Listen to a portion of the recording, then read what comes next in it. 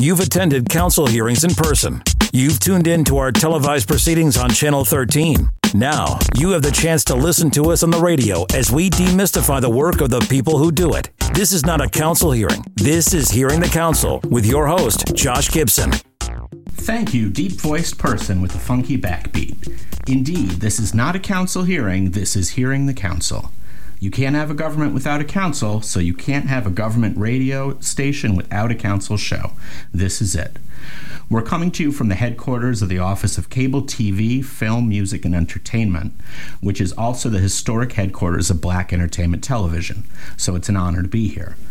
Dearly beloved, we're gathered here today to celebrate this thing called the Council. I'm Josh Gibson, Director of Communications for the Council. You may also know me as the Council's voice on social media, at Council of DC. If you don't follow us already, please do so immediately. Here at the Council, our communications goal is to engage with residents in an informative, conversational, and sometimes even enjoyable way.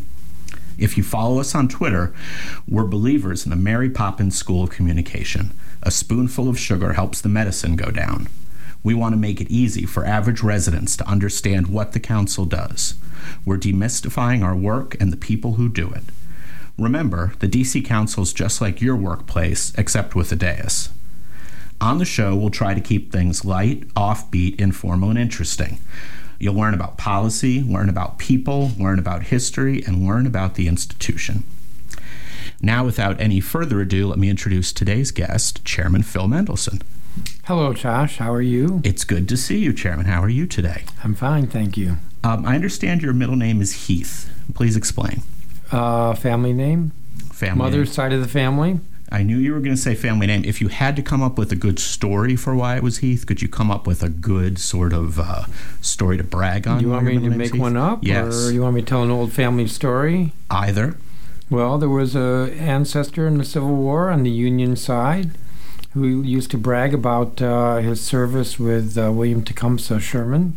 Okay. With Sherman outside the city of Atlanta, and Sherman turned to my great-great-great uncle and said, "What now, Heath?"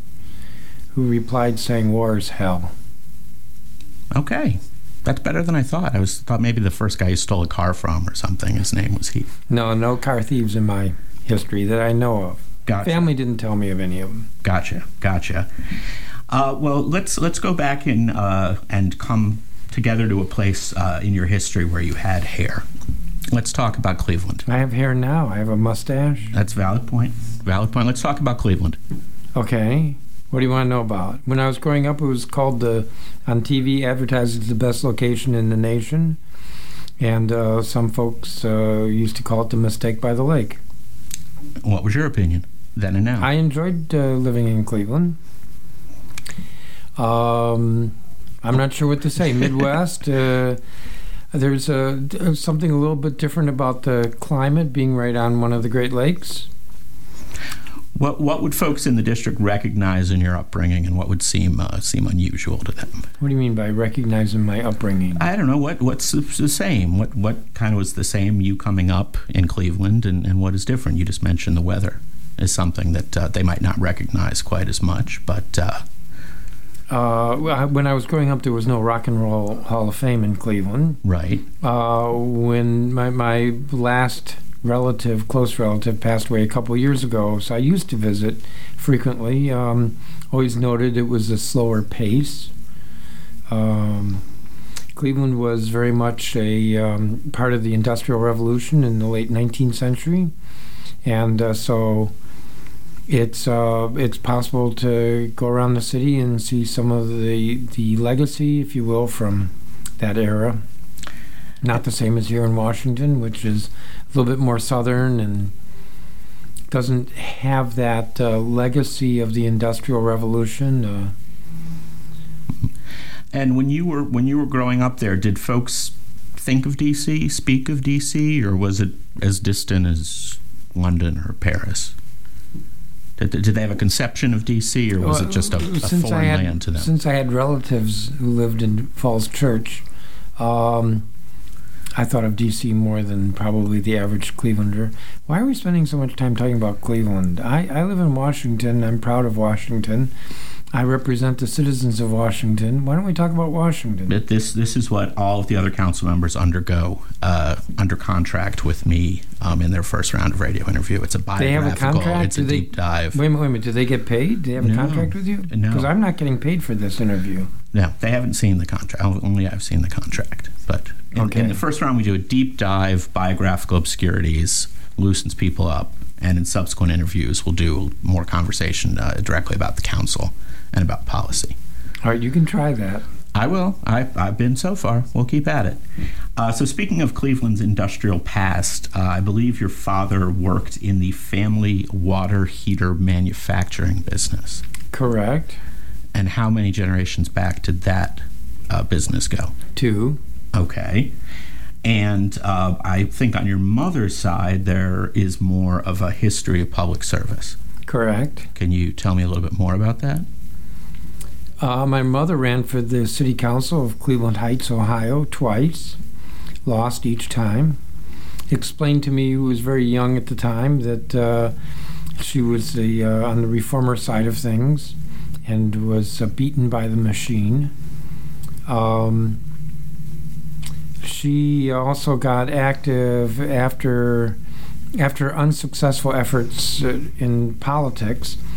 She became very active with nursing home reform and actually became somewhat of a national figure in pushing for better federal regulations regulating or ensuring minimal standards in nursing homes.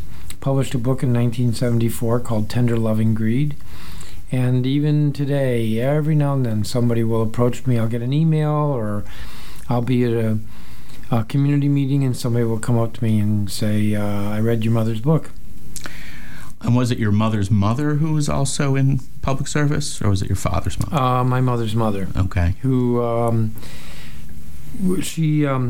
Florence Jones. She was appointed by Franklin D. Roosevelt to, I want to say, the Work Price Administration, but I'm sure I've got the title wrong. And that's not a government job. It was, as I understood it, a commission. And she was active with the League of Women Voters, was president of the Michigan State League of Women Voters for a term. I think it was just one term in the 1920s.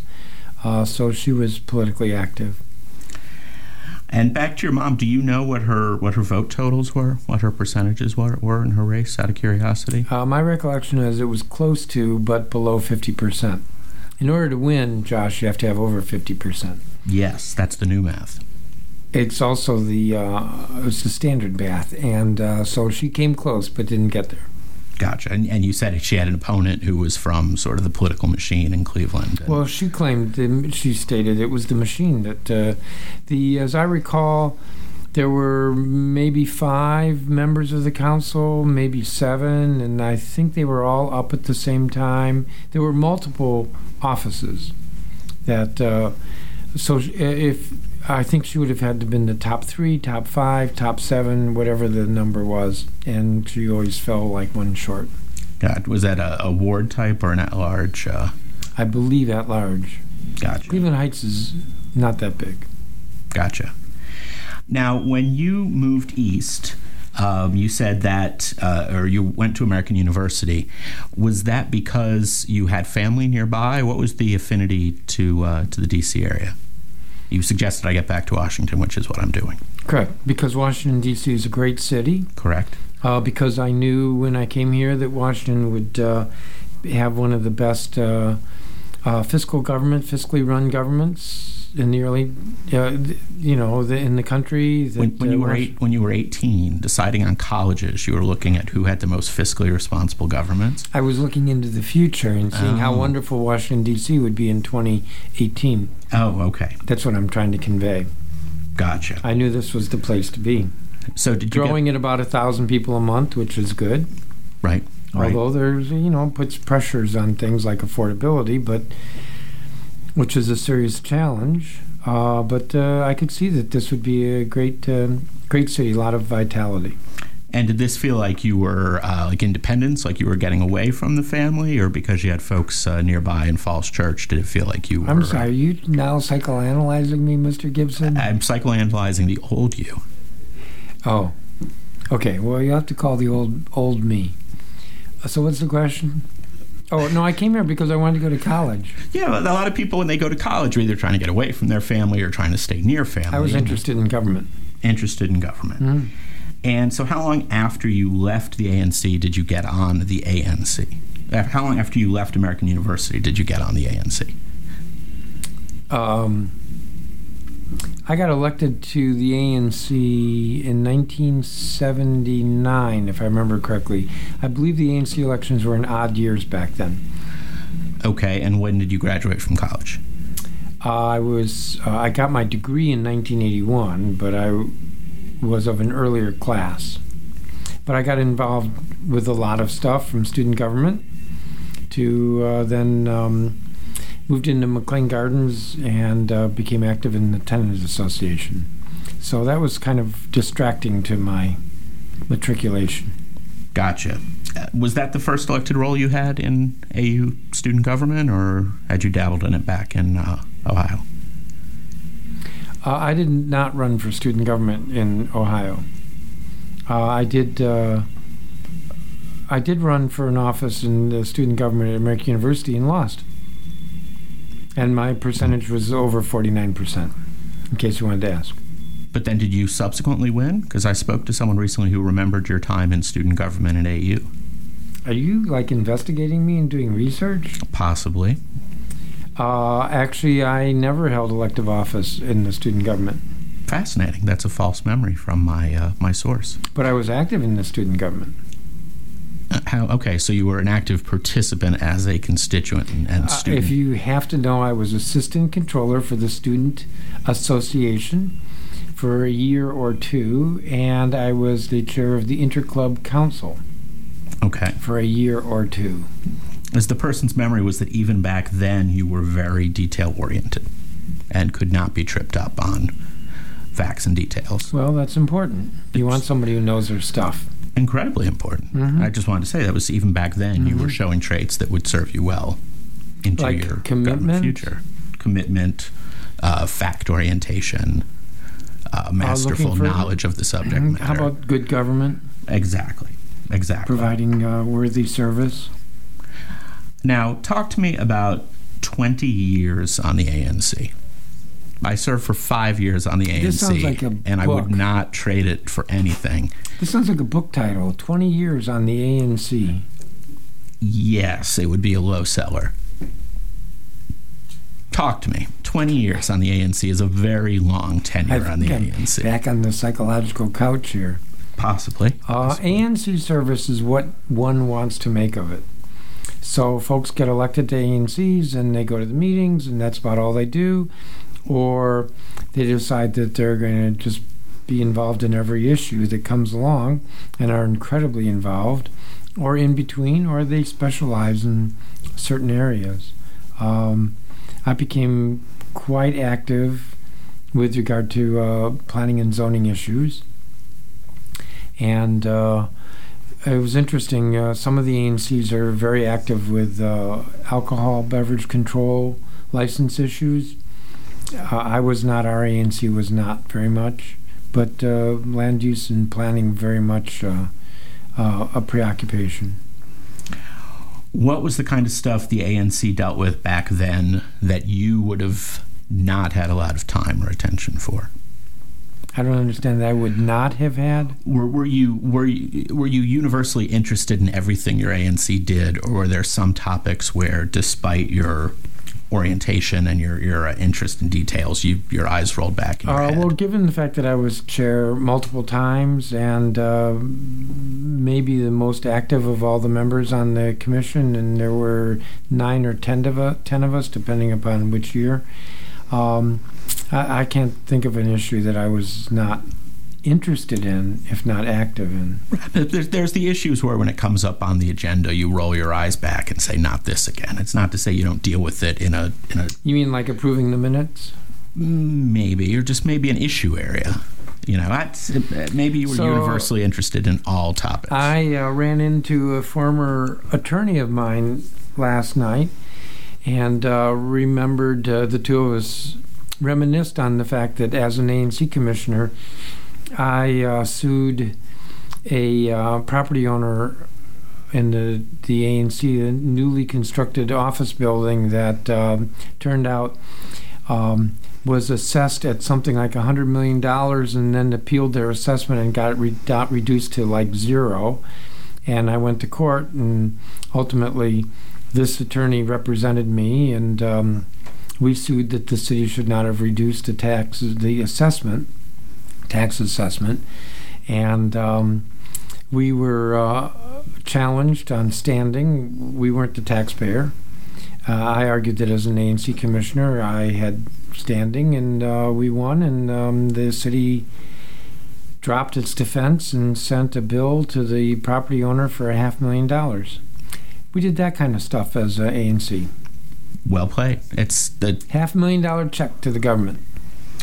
Yep, ANC is a bully pulpit, like you said. It's what you made of it and what you can make of it, and some people don't make much and get mired in the details, and some people see it as an opportunity to play to a broader stage. So. Well, and we got the law changed as well with regard to how to assess properties that are newly constructed. And have you ever done a rough cocktail napkin calculation to figure out how much money that saved the district? Well, it was a check for $500 overall. The rule change across the years. No, but if one building for half a year was $500,000, it's a lot of money. Yeah, it's a lot of money. I would say. Now, you, not me, brought up past attorneys. Talk to me about getting arrested, fighting for a cause you believed in. Well, that was. I'm one of the few people that's been arrested for protesting a road in a park. And the Glover Archibald Park, which runs from the Potomac up to Van Ness Street in Northwest, this would be west of Rock Creek Park. The very northernmost entrance is park-like, and today it is part of the park. And back when there was a proposal to build a road through there, and we all said, you can't do that, it's a park. And it turned out that it was one of those never built dedicated streets, rights of way for a street. And it was quite a controversy. It was, we had a camp-in, so for a week, neighborhood residents camped on this right-of-way, saying it was a park. It was actually kind of funny because the Park Service wouldn't give us a permit to have the camp-in because they said it's a DC street. But the district government wouldn't give us a permit because they said, well, it's a park. And so we just had that camp-in. You could call it a sleep-in, but it was a camp-in for a week. And I got to tell you that sleeping out is not an easy thing to do in a city environment. What was the time of year? It was the summer. It started out with a big kickoff, and Joan Mondale, who was then the wife of the vice president, spoke at our rally. And the Mark Plotkin, I remember he came by and said he was going to spend the night with us. I don't think he did. And ultimately, I shouldn't say ultimately, we were not immediately successful. And there were a number of, there were several court cases, and it went up through the appellate system, and we weren't able to win. And at the point that we had lost the case, in court, we tried to block the construction. We got arrested. And, of course, that made the news, and the street was built. And a year later, because we were persistent, because I was persistent, the developer of the street, builder of the street, agreed to rip up the street. The city was not the one who built the street. It was a developer in conjunction with building an office building, the office building that we sued over the taxes. And the developer ultimately agreed to rip up the street and restore the park. And that's what folks can enjoy now. And how does that, I've always wondered the details when you're arrested for civic protest in that kind of, they used the real handcuffs on you. They didn't have the plastic handcuffs back in the day. I think that's correct. I certainly don't want to date myself here, but They put me in a paddy wagon, and you don't see paddy wagons that much anymore in the district. And I don't know who'd been in it the night before, but they smoked a lot because it was it smelled like somebody smoked a lot in that paddy wagon. And could be worse. I've never seen police officers move so slow in my life, but then again, I think that was the point, was why hurry? So they drove us down to Central Cell Block, and it took a long time to process us and held us in a big holding pen and under the court, and then went to arraignment. And they keep you overnight, or? Nope. Gotcha. As soon as I was presented to the judge, the U.S. attorney said no paper, which is the same as dropping the charges. Gotcha. So no meals taken? Lunch, bologna sandwich. Okay. Just curious, because then famously, and I think it was 2011, the mayor and a number of council members got arrested on Capitol Hill protesting the budget. Mm-hmm. And I didn't know if your past record had dissuaded you from participating. You didn't want a 3 strikes and you're out kind of situation. The civil disobedience is, I want to say, is an honored tradition in our country. Absolutely. And it is a level of commitment saying that I'm willing to go to jail to assert this principle. And I think you got to respect the people who do that. Absolutely. And it's not an easy choice because there's a lot of uncertainty. You're deprived of your liberty. And, somebody who gets arrested for civil disobedience, or maybe I should say most folks who get arrested for civil disobedience, all they have to do is a few hours or maybe a day. So it's only an insight into what goes on in our criminal justice system and the deprivation of liberty, and a fair amount of uncertainty of what's going to happen. It also was a very interesting experience for me. Yeah, I mean, it's clearly something that, like you said, opened your eyes in probably the meekest, mildest way to what other people are experiencing. Correct. And also knowing that the folks that you are protesting might not look happily on it and might, like you said, take their time processing the paperwork and getting you out. So you honestly don't know what you're getting yourselves into. Correct. Right. Or you end up sitting in a vehicle for several hours or sitting in a cell block for a number of hours. So, and we know from stories that we read in the paper, not so much about Washington, D.C., that sometimes prisoners are treated very badly. Absolutely. And there's very little that a person can do when they're locked up. But, to bring it back to the civil disobedience tradition, it is a way of taking the protest to a level that gets more attention. And that's what we did. And although it didn't have immediate effect, I'm sure it surprised a lot of folks down at City Hall that these A&C commissioners and a few others were getting locked up over this. And we got the road pulled up a couple of years later. Absolutely. And is that the same area now where the discussion about Johnson's Garden Center is going on? Yeah. Yeah, I thought so. So it's what's passed is prologue. Talk to me a little bit. There's someone who has been at large in the city for decades. I feel like you have one of the better senses of. No, when you say at large, you mean like roaming around the city? Yeah, I mean since you were released by the police. No, I mean since you've been an at-large member of the council. Oh, that you elected citywide. Oh, okay. Correct. I feel like you have one of the better mental geographies of the city. Are there any areas of the city that surprise you? Any interesting hidden gems, little bits of things you imagine people didn't even know that was there?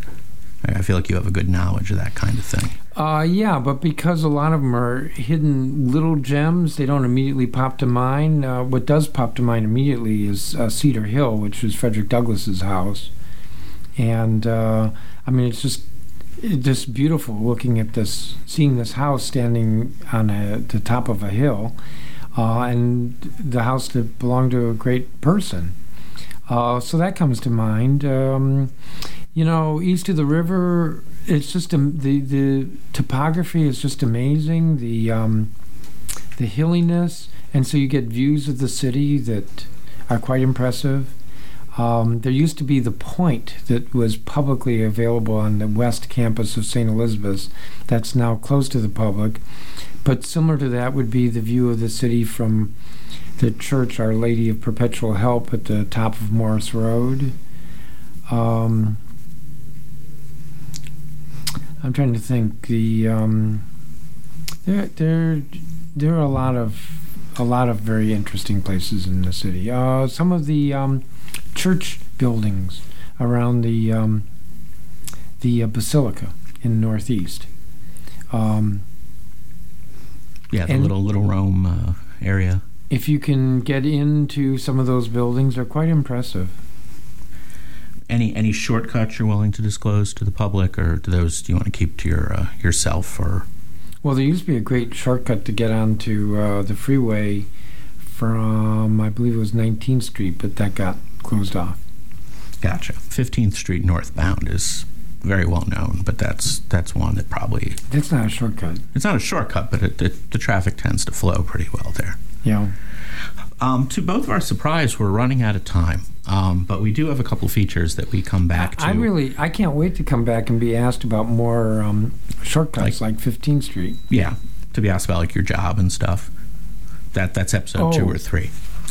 Oh, yeah. I have to come back 2 or 3 times before we get to some substance, Josh? Yes, you got to earn that.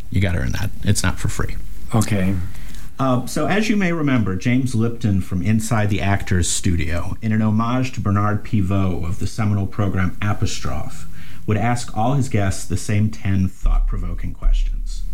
I will not be asking those questions. Instead, please rank, in order of preference for you, these 5 items: cake, candy, cookies, ice cream, and pie. This is sort of a dietary Myers-Briggs. I find that you can know a lot about a person based on how they answer this question. I don't understand. There's no... Top to bottom, what is your favorite, down to what is your least favorite of these 5 dessert categories? Oh, I thought you just wanted the top. No. I mean, there's only one on that list. Well, tell us more. It's pie. Rhubarb pie, preferably. Past listeners know, whenever I ask this question, I say that I am suspicious of the pie people.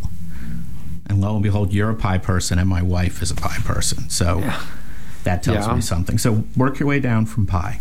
Well, pie's at the last one you listed because you don't care about pie. No, it's in alphabetical order if you look at the list. If you think about it, pie, actually, as I say this, particularly on radio, it evokes more than just simply dessert. Right, that's my mathematical challenges, formula. One of the things we learned from asking this question is how easily people respond to it. And then if I get annoyed, I could just say, eat pie. You could. So you're not going to... Or I could say, shut your pie hole. Right. There are a lot of possibilities with pie. And you can't do that with, like, ice cream. You could. You did. You could say it's a piece of cake to answer this question for most people. Evidently, it's not. Evidently. It's not. Will you indulge me and answer the other 4? Indulge you? Pies, mean like you would like candy? Top. Indulge you with candy? Yes, please. Okay. Well, number 2 would be ice cream. Pie, ice cream. Number 3.